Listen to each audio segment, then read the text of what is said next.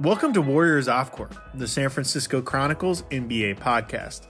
I'm your host, Connor Letourneau, and today I'm joined by Chronicle sportswriter Rusty Simmons, who's been a big help on the Warriors beat this season.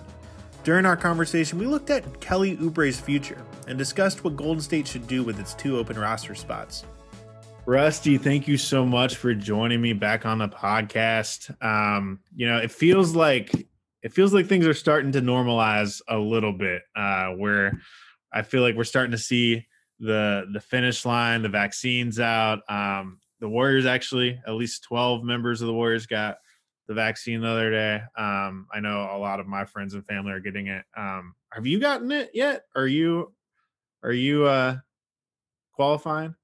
I have not gotten it yet. I know I probably sound old enough to get it, but but I haven't yet. And I'm one of those that kind of thinks that it doesn't make a whole lot of sense to lie and skip the line. I know that there are people doing that all over the place, but I don't mind waiting my turn and doing it when it's time. Yeah, no, I respect that. I also am waiting my turn. I think there's more deserving people to get it before I do. It's been an interesting week or so on the Warriors beat. The trade deadline came and passed the other day, about 5 days ago now, and there's been a ton of questions that have come in the wake of the trade deadline.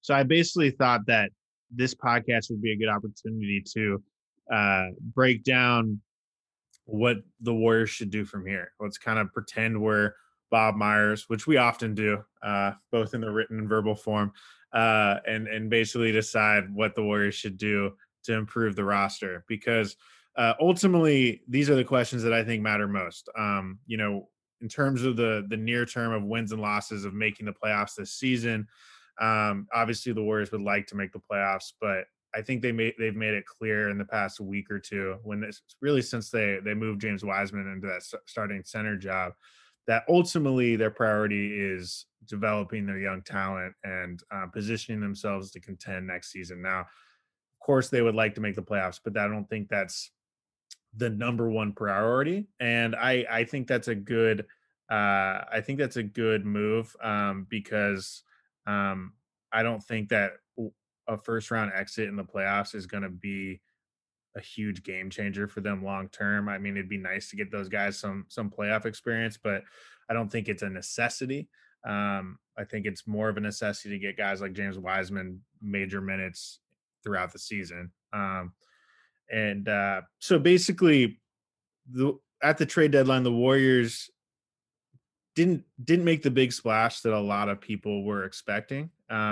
They traded Brad Wanamaker and Marquise Chris and got no players back in return. So basically, they traded them to clear 2 roster spots. I think for one of those they got like a future second round pick, but it was basically just to clear those contracts and clear those roster spots. And so now they have 2 open roster spots that they can kind of play with and figure out what they want to do with. There's a bunch of different options for those 2 roster spots. But the thing I want to get to first is the biggest news at the trade deadline was really non-news, which was that they didn't trade Kelly Oubre, because there had been so much speculation about that entering the deadline.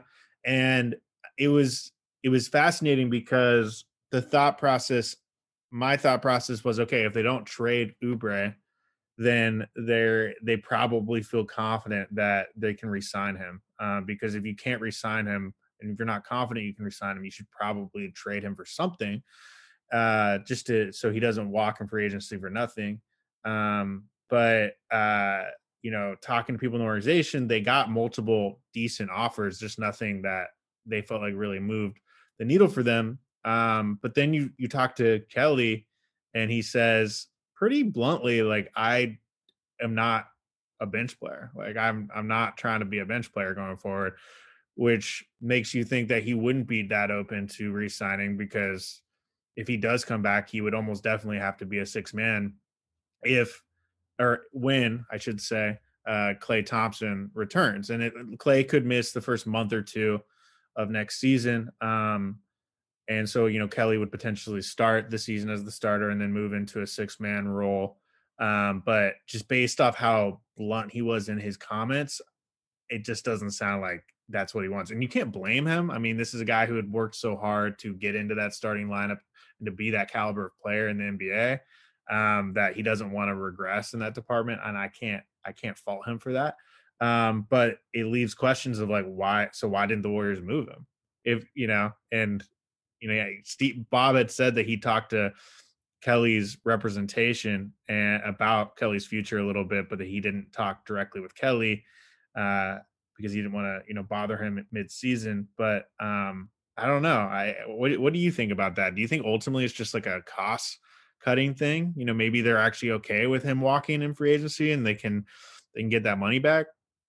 Yeah, my feelings on this have changed a lot. I thought they made a mistake by not moving him for anything at the trade deadline because I thought there was no chance he was coming back, and especially after his comments right after the deadline, where he said, "I'm way better than coming off the bench, or I can do more than coming off the bench." And then I started to wonder if there might be more behind this. If I still think he's a guy who wants to be a go-to option. He thinks of himself that way. So I wouldn't be surprised at all if he goes to a bad team and is the number one or number two option. But I wonder if there's not a middle ground. I wonder if the Warriors say, okay, you're a starter. Come back. You're a starter. And he is a starter. And you know who the sixth man is? Andrew Wiggins. This last week, while we've watched the team without Stephen Curry, Andrew Wiggins has been really stinking good. He's a really good go-to guy. And I wonder, he clearly can never be that in the Warriors starting lineup. But he can play an Iguodala role where he comes in and locks somebody down while Steph and Draymond are out of the game and comes in and is the go-to option for the second unit. He seems like a low maintenance guy. I know that they'd probably get beat up by having a guy with that kind of contract come off the bench, but he looks like to me the best option to be the sixth man. So wonder if you tell Oubre that. Wonder if you say, all right, you're still in the starting lineup.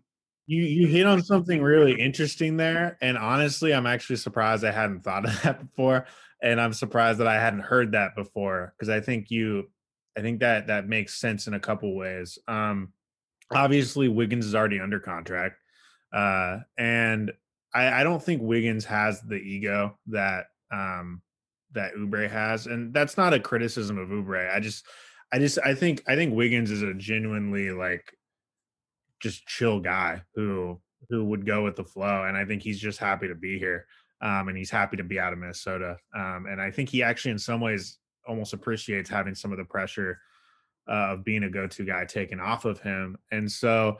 And you're right. I think that the second unit has been the best when you have Wiggins in more of a playmaking role, leading that offense, doing what he did best in Minnesota, which was penetrate and kick out and do those sorts of things. So I do think that that could be a really intriguing option and kind of solve some issues.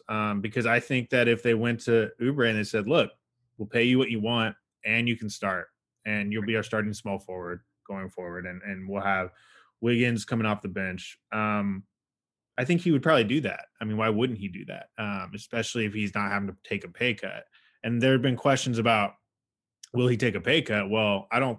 I think if the Warriors were really serious about bringing him back, they wouldn't ask him to take a pay cut. They can pay him up to the max because they have his bird rights. So um, it would just be a matter of are they willing to stomach that luxury tax bill? And if there's one thing we know about Joe Lacob, he's pretty much always willing to spend if it means winning big. And you know, honestly, given the landscape of things, it might be hard for them to replace Oubre with someone of his caliber, especially now that they didn't make a move at the trade deadline because you're not, the way the luxury tax and the salary cap works, you're not the only way you can pay someone that much is if you're re-signing them, not if you go out and sign a free agent. So they don't have a ton of options to add talent. And so they're going to be very motivated to try to re-sign someone like Oubre. And I think that you could go to Wiggins and be like, man, this would be the ultimate like team move, like this is what we need. And you're still going to play 25 to 30 minutes a night. Like you're still going to play a lot of minutes. Just take one for the team, and it's ultimately what we need. And what I know about Wiggins, I actually think he'd be receptive to it, at least much more receptive than Oubre would. Um, so yeah, I feel like I'm learning things on the pod. Maybe that is what they're thinking. And knowing Bob, I think that's how Bob thinks. I think that maybe he had some cursory conversations with Oubre's agent, but he probably also he might have also talked to Wiggins and Wiggins's representation about Wiggins' role going forward. So yeah, that was just a light bulb moment on the pod. Like, I hadn't really thought about that, but you're right. That's an option. And who knows what will happen. Maybe Oubre still wants more of a go-to role. Maybe he wants to be like the number one guy on a team. To me, if I'm him, I would rather be, the number three option on a championship caliber team in the starting lineup playing 30 minutes a night, which, given what we're talking about, might be what happens over going and putting up 20 points tonight for the Orlando Magic. But the other thing I thought about with Kelly is, you're right. I think there is part of him, and you have to have this to be this good, right? But I think there is something in him that thinks, I'm a top 30 player. I should be the go-to guy on a team. But where's he going to go? Detroit? Orlando? Like, yeah, I mean, there's been talk about the Knicks. being the third or fourth guy. Now, New York is different. I think the That would Knicks help. That would would help his be cause. the But best situation for him in terms of what I think he wants. I think he wants to be in the spotlight. I think he wants to be in a big market. I think he wants to be, and also that franchise is suddenly trending in the right direction. And they have some decent pieces, and they have some good young guys there already. So that would actually be a really good situation for him. But I think, especially if the Warriors could somehow offer him a starting spot, um, you know, you that would be the Warriors would be a great situation for him as well. And the Warriors don't have to figure it all out. They can say, look, we're going to try to find you a starting role. If they decide, like, early in the season before Clay comes back, that Wiggins just needs to be that starter, then you can start actively thinking about trading him again. But I do think they need to do everything in their power to re-sign him, because I just don't think they have at this point a lot of other options, really any other options. you And hit on exactly what I was going to get to, is that really New York, unless you want to go to one of these markets that aren't great, New York's really the only option for him. The Lakers and Clippers aren't signing him. Miami's not signing him. So if he's so into his clothing line and production company and all this, where is it better to be than San Francisco, playing alongside Stephen Curry, who's on national TV every well, yeah, and I think if he looked at the long-term play of it, you're 25 years old. If you sign, a multi-year deal, after a couple years, a few years, Clay, Steph, and Draymond will be declining in production. If you're still under contract at that point, you've already probably been a key part of the rotation and of the lineup for years. You're in a position to, really emerge as a face of the franchise. You can be on par with, the James Wisemans and the, whoever whoever they get in the draft, coming up, as kind of the face of the next era of a franchise that has a great pedigree and is a winning organization. If anyone should appreciate how the Warriors operated, should be Kelly, because he was with the Wizards and the Suns before, who are two of the worst run franchises in the league, and other. he's been pretty vocal about his frustrations with both of those situations, especially Phoenix. Um, and so I think he appreciates and understands how different it is with Golden State, even though they're not a great team this season. So it'll be fascinating to see. But yeah, man, you hit on something interesting. And the truth is, Oubre, to me, is the ultimate swing man. I mean, I think to me, him and Wiggins are interchangeable in a lot of ways. They both can just as easily start at the two as they can at the three. So, that's a huge benefit. Whereas Clay is much more of a two. I think Clay could play the three, but he is a two. And you're not going to ask Clay Thompson, who's given as much as he has to the franchise, to play a new position. So, uh, so But in the more immediate term, the Warriors do have two open roster spots, and um, I think that these are some interesting decisions that they can make here, to set them up past this season, and also just take longer looks at guys who could potentially be a part of the roster next season. So one thing that to me is interesting is, you obviously have the buyout market, and I feel like every year we talk about who could the Warriors get off the buyout market, and every year they don't get anyone off the buyout market. And I think this is probably going to be another year where they're not going to get anyone off the buyout market. I just don't see any names that make a lot of sense. The Warriors do have the DPE, so they can sign someone to that 9.3 disabled player exception, which is a nice tool to have. But I just don't see anyone that really fits the Warriors window in terms of what their mindset is right now. I mean, it doesn't look like they're going all in on making the playoffs this year. And even if they were, I don't know if there's anyone that's going to be a true difference maker, and warrant you maybe taking minutes away from some of your young guys and overhauling your rotation. So I'm not sure that that's going to be the best avenue for them right now. Yeah, I mean, you hit on a lot of things. One, that it's going to be hard to be a player in the buyout market, and then two, like I like the idea of using those two extra roster spots to get a month and a half look at a couple of young guys. But there's no playing time for them, and they're not practicing at all.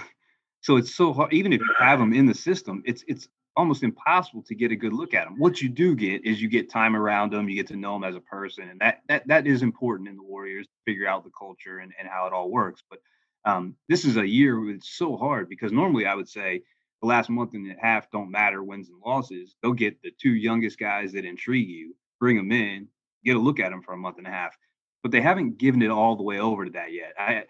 They're still hanging on to this grasp of playing in the play-in game and trying to make the playoffs and all that. So there aren't a ton of minutes and there's less practice time. We'll have more of my conversation with Rusty Simmons right after the break.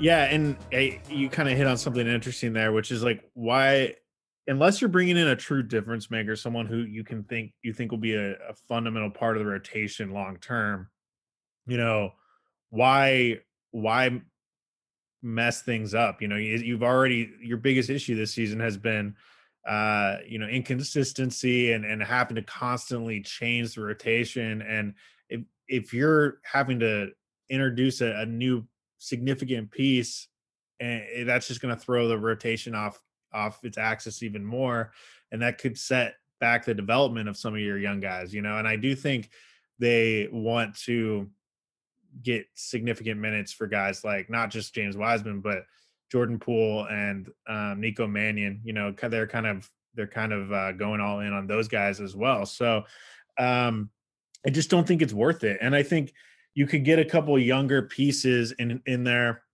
to take nice looks at that. You don't need to give 25 minutes a night to. That you can just see how they handle sporadic playing time, and see if they can be a factor going forward. And I also think it's worth evaluating some of the guys in the back end of the roster now, like someone like Michael Mulder. Michael Mulder's actually played pretty well when he's played, but he's been so in and out of the rotation. Um, you wonder what his role will be going forward. If he can't crack this rotation, will he be on the roster next season? He's not guaranteed next season.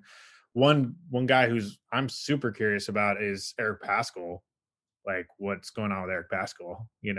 He was arguably their best player last season, and now he's out of the rotation.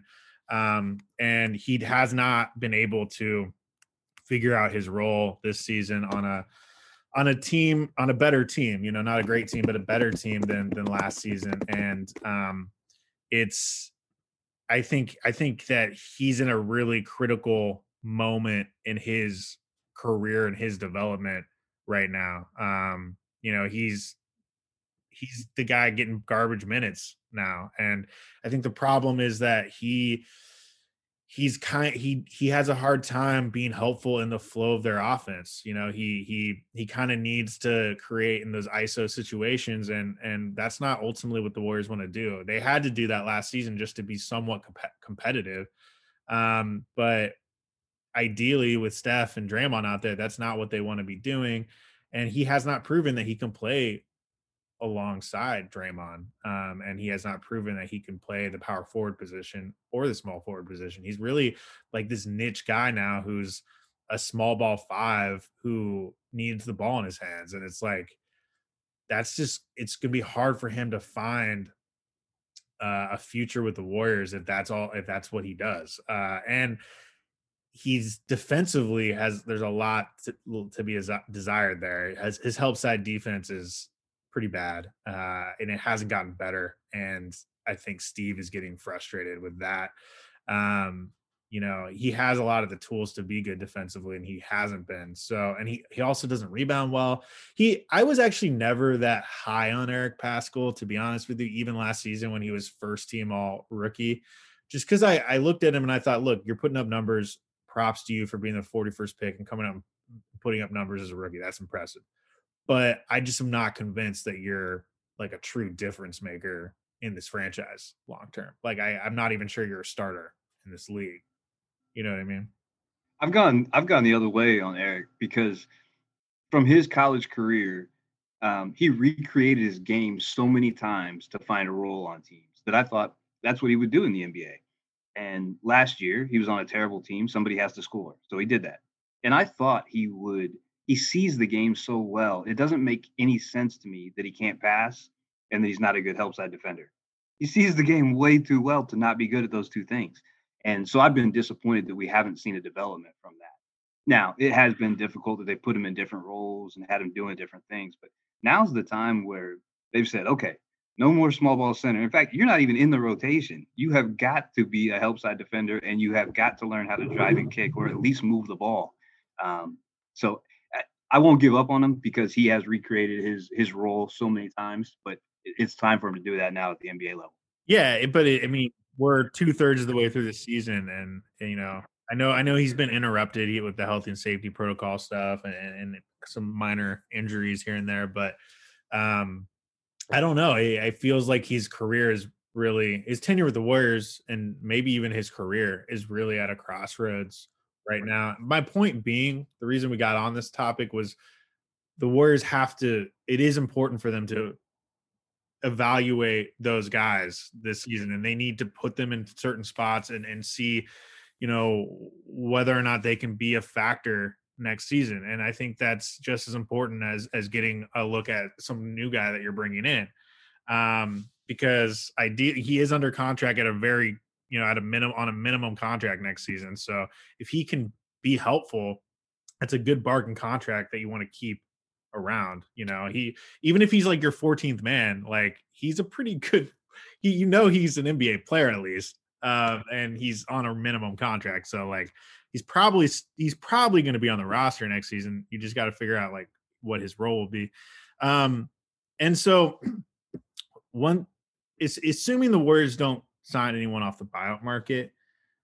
If I'm the Warriors, I would move one or both of Juan Toscano Anderson and Nico Mannion. I would convert their two-way deals into standard deals. I just think that yes, the NBA made changes to the two-way contract, which kind of lessens the immediate need to do that. You can play over 50 games, and you can play in the playoffs. But I think if they stay on two-way deals, they'll become restricted free agents this summer. And I'm not saying either of them is going to get a huge contract offer in restricted free agency, but it'd be nice just to not have to worry about that, not deal with that. If I'm the Warriors, I try to lock them up into multi-year deals right now, multi-year like minimum deals right now, just so you don't need to worry about it. Because I think it's pretty clear that both of them should be a factor in their plans going forward. I think Juan has a lot of the intangibles that you want from a role player. I think he doesn't need to be a guy who's a regular piece of your rotation on a winning team, but he is a really good person to have on the roster. Who, if and when you need him, he'll be a plus. He does just so many little things well. And then Nico, I just think he's shown enough already to invest in him. I think he can be a legitimate, solid backup point guard in this league. For a long time, I've talked to people in the organization who actually think he's like could end up being a starting caliber point guard in this league. At worst, he's a third point guard, but on a minimum contract, and as the 48th pick in the draft, that's not bad. I think he's at least shown he's an NBA player, and I've been really impressed with his poise and his savvy, just as a 20-year-old who has gotten sporadic minutes at times. So I think, but if between those two, who would you convert first? If you feel like you can only give one of those roster spots away right now, who would you convert first? Nico would be the guy because I think you're right. I think he has an NBA future that's undeniable, either as a backup or a third point guard. And I'm glad. I think it might have been you. I'm glad somebody asked on Bob Meyer's news conference the other day, like, what is the advantage of making one of these two-way contracts, converting one of those into a guaranteed deal? And Myers said exactly what you're talking about. Well, it builds up camaraderie with the guy and with his agents, with his representation, and in hopes you can sign a long-term deal. And I think they've identified that Mannion is going to be part of this team, whether it's as a backup or a third point guard for a while. So it makes sense to convert him now to continue that relationship and to start working on a long-term deal. It makes a ton of sense. I agree with you, but I actually would put Juan on my priority list even higher. Just because I think Juan has proven that he deserves. Yes, he's older and stuff, and he doesn't have the upside that Miko has, but I think he's proven that he needs to be on this team long term. And I think that I think on the open market he actually could command a bigger offer right now than Nico. So I would go with I would prioritize Juan, but I would try to probably lock both of them up. Which Yeah, I mean, you can't go wrong with either one of those guys. Those guys are, yeah, are players that you want to have on your roster. Although once you wrote your unbelievable piece on Juan, it seems like the Warriors don't even want to put him on the court anymore. well, they, were, he's been they were in and like, this out. guy, this guy got all the praise. This Yeah, story is he's been in and great. out, but I honestly think that's There's part of it. there's no Like, more. There's no more to this story after Connor wrote it. I We can just mean, sit him the over. feedback from the organization on that story was very positive, and the thing I was hearing from people after that story came out was in the organization was just like, this is exactly like why we have him around. It's not just because of what he does on the floor, but like everything he represents. I mean, between us, or not between us and our listeners, it doesn't, it doesn't, from a PR standpoint, it doesn't hurt to have, an Oakland born guy on the roster who represents everything that Oakland is when there is almost, I think, some guilt that the franchise has left Oakland. And I think there are fans that are upset with that. I don't think that's the reason why he's here. And I don't think that's the reason why he's gonna be kept long term. I think he really is just a phenomenal teammate and represents the ethos of what the franchise is about and plays well both offensively and defensively, knows his role. But it doesn't hurt, to have an Oakland guy on the roster and someone who just represents that grit and that toughness that sometimes this team has lacked, especially when Draymond's not on the floor. So yeah, I think he's made his case to be around, long term. And so It's hard to argue with you. I think there are 29 teams that would be better off if they had Juan Toscano Anderson on their team. yeah, I think and he's the I think thing he's, the he's thing that that's kind of guy. fascinating But to me about the NBA is you look at someone like Juan and you're like, how did that guy who was, not putting up numbers at Marquette for a bad Marquette team, how is he not only in the NBA but like a rotation caliber player? And it's because when you're talking about role players, you don't need someone who averaged 25 points per game in college.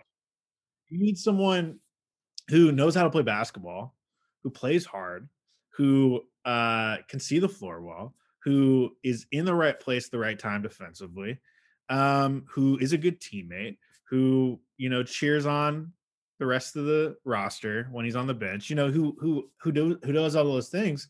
And Juan is that guy. And the thing that I think has really helped him too is he has improved his shot dramatically. Which you have to at least be a competent shooter in the NBA, and he's become more than a competent shooter. So yeah, he's sticking around. But if they move either Juan or Nico into that 15-man roster spot, then they have an open two-way spots. And so, what do you do with those two-way spots? I think you would probably bring in someone from the G League. And my friend Kevin Dana, who I know who's like the biggest G League expert I've ever met. He always gives me lists of guys who could make sense, and I wrote it in my story the other day. But like Henry Ellenson, former NBA player with Raptors 905, Freddie Gillespie on the Memphis Hustle, Simi Shidu and Jared Brownridge. If you remember him out of Santa Clara, they're both now on. They're both now in the G League. Caleb Weston, who was in training camp with the Warriors, kind of a stretch big. So these are all guys that you could take flyers on two-way deals. I think you could, and I've had people reach out to me like, why don't they give a contract or at least a 10-day or maybe a two-way to Jeremy Lin, who put up numbers with Santa Cruz? I completely understand the thought process, but my understanding talking to people in the organization is that they would want to go young with that spot. They'd want someone that they could develop. And Jeremy, even though I think he's proven he's still an NBA player, would be taking minutes away from Nico and Jordan Poole, which is not what you want to be doing. So it's nothing against Jeremy. I just don't think he fits what they're trying to accomplish right now. That's right. That's right. They want to go younger, and I love Caleb Wesson. He hasn't turned 22 yet. If he didn't average 10 rebounds a game in the G League, he was really stinking close. And one of the things that this team desperately needs is rebounds. And as you mentioned, he can stretch the floor a little bit, which is what they're looking for in a 4 or 5. And he's been in camp already. You know how hard this system is to learn, and how it takes time in it, doing it over and over again to learn to read and react. And so he's already got time in the system. He rebounds like crazy, and he hasn't turned 22 yet. I don't think you can go wrong with Caleb. So one really interesting thing is the possibility of bringing Justinian Jessup over from Australia. And I was actually pretty surprised to hear Bob go out of his way on his conference call the other day and mention the possibility of bringing over Justinian Jessup. Because talking to people before, my understanding had been that the odds of that happening were minimal, if even that. And so, just because of the buyout situation in Australia and just a lot of logistical reasons. But Bob wouldn't have said that unless it was a real possibility. And it's an interesting possibility because Justinian Jessup has been, and just for our listeners who aren't super familiar with him, he was the 51st pick in the draft in November out of Boise State. He was a draft and stash guy. Basically, coming out of Boise State before the NBA draft, he had actually already signed a deal with the Illawarra Hawks, which is the team that LaMelo Ball played on last season in Australia. And it actually was the perfect decision for him because teams were like, great, we don't have any roster spots to use on a late second round pick, but you go over to Australia, do your thing. We'll monitor you. And if you do a good job, we'll bring you over next season or seasons down the line. And, he's gone to Australia and done his thing. He's a catch and shoot guy, an elite 3-point shooter. And his numbers are exactly what you want him to be. He's averaging 14.4 points on 46.7% shooting, 45.2% from 3-point range, four rebounds and 1.9 assists. For a Hawks team in Australia that has a pretty balanced attack. So his role in the NBA would be, a catch and shoot specialist off the bench, a guy who would just curl off screens and kind of be like a poor man's, Duncan Robinson or Klay Thompson, kind of similar actually to what Michael Mulder is. And so it's I think great value. I think it's already looking like a great pick, especially when you're looking at the 51st pick in the draft. Um, and it would be really interesting to just get a look at him, in the latter half of this season. Though I believe the Warriors would. I don't totally understand the details of his contract in Australia, but I believe they'd have to buy out his contract. But I personally think they'd probably be better off just letting him finish out the season in Australia and then giving him a training camp invite and just seeing how he maybe, assuming there is a summer league, having him on the summer league team and then helping him get comfortable with the system. I just think it's asking a lot to have him come all the way from Australia mid-season and then like not know your system and not have played with any of these guys and then just try to like prove himself. Like I think you need to be fair to him and fair to the rest of the guys on the roster. And I think you just are happy. You should be happy with what he's doing now, and then just know that that's a piece that you can, potentially incorporate this summer into next season. And I think that's probably what's going to happen, even though it's an intriguing possibility. I think you're right on it. And you hit a lot of really important stats. He's playing great, but the most important stat is he's playing 32 minutes a night, and he's not going to do that with the Warriors. So why bring him over here? It makes sense to use that as a minor league system. You get to watch him play. He gets minutes. He gets experience. It doesn't make a ton. Yeah, and the G League season's over, but he's still playing in Australia at a level that's probably akin to the G League, maybe a little bit above the G League. You look at the rosters in Australia. There's a ton of former NBA players. I know Aaron Brooks was on that team last season. Obviously, LaMelo Ball was on that team last season. We see what he did this season before his injury in Charlotte. So, that's my answer might be totally different if this was a normal season where the Warriors were practicing 4 times a week. If he was coming over here and learning the system, even if he wasn't getting a ton of playing time, that would make some sense to me. But that's not going to happen. They're not going to practice. So why not let him play 32 minutes a night? That makes a ton of sense to me. Yeah, I completely agree. I think that Bob doesn't need to listen to us. I have a feeling that's kind of where his head is already on all. Well, we already solved the Oubre Wiggins thing for him. He should listen. Yeah, he's. Yeah, well, I know that the narrative around Bob, at least on Twitter and stuff, has been kind of negative lately. But I still think that Bob is one of the best GMs in the league, and I think, people have been like criticizing the player development and the draft picks, and it's like, first of all, the Warriors have been drafting 28th and later right. years until this year. You look at the value they've gotten in that range. I mean, you get someone like Kevon Looney at 30, that's pretty good value. You look at Jordan Poole, what he's doing at 28 and he's only 21 years old. Like that's a pretty darn good pick. I'm not saying Jordan Poole is going to be an all-star, but that already looks like a high value pick. So I don't understand the criticism of Bob totally. Like I think they need to trust that he knows what he's doing. And I think a lot I just know from covering the team, a lot of times when I've seen something that happened and been like, why would Bob do that? He tends to have a bigger picture plan that I'm not aware of in the moment that comes to fruition later. So, I know we were all after the trade deadline, like, why didn't they trade him? And especially after Oubre's comments, like why would they do that? They're so dumb. Well, odds are Bob has a plan, and maybe we hit on it today, maybe we didn't, but I'm sure there's a bigger picture at play here. And as Coach Kerr always reminds us, it's not general drafter, it's general manager. And what Bob Myers does behind the scenes to manage egos and to manage the team and show how much he cares and make players and staff care. That's more important than drafting somebody at 28.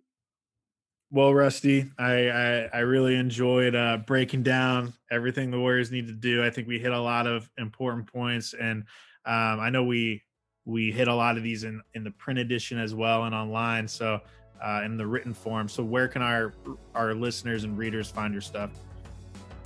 Well, hopefully they're already subscribers to San Francisco Chronicle. I still get the newspaper at my house, but there's even better stuff online at sfchronicle.com. Connor writes about 27 stories per day, so go check those out. Our thanks to Rusty Simmons for joining me on the podcast. Really enjoyed hearing what he'd do if he were Bob Myers.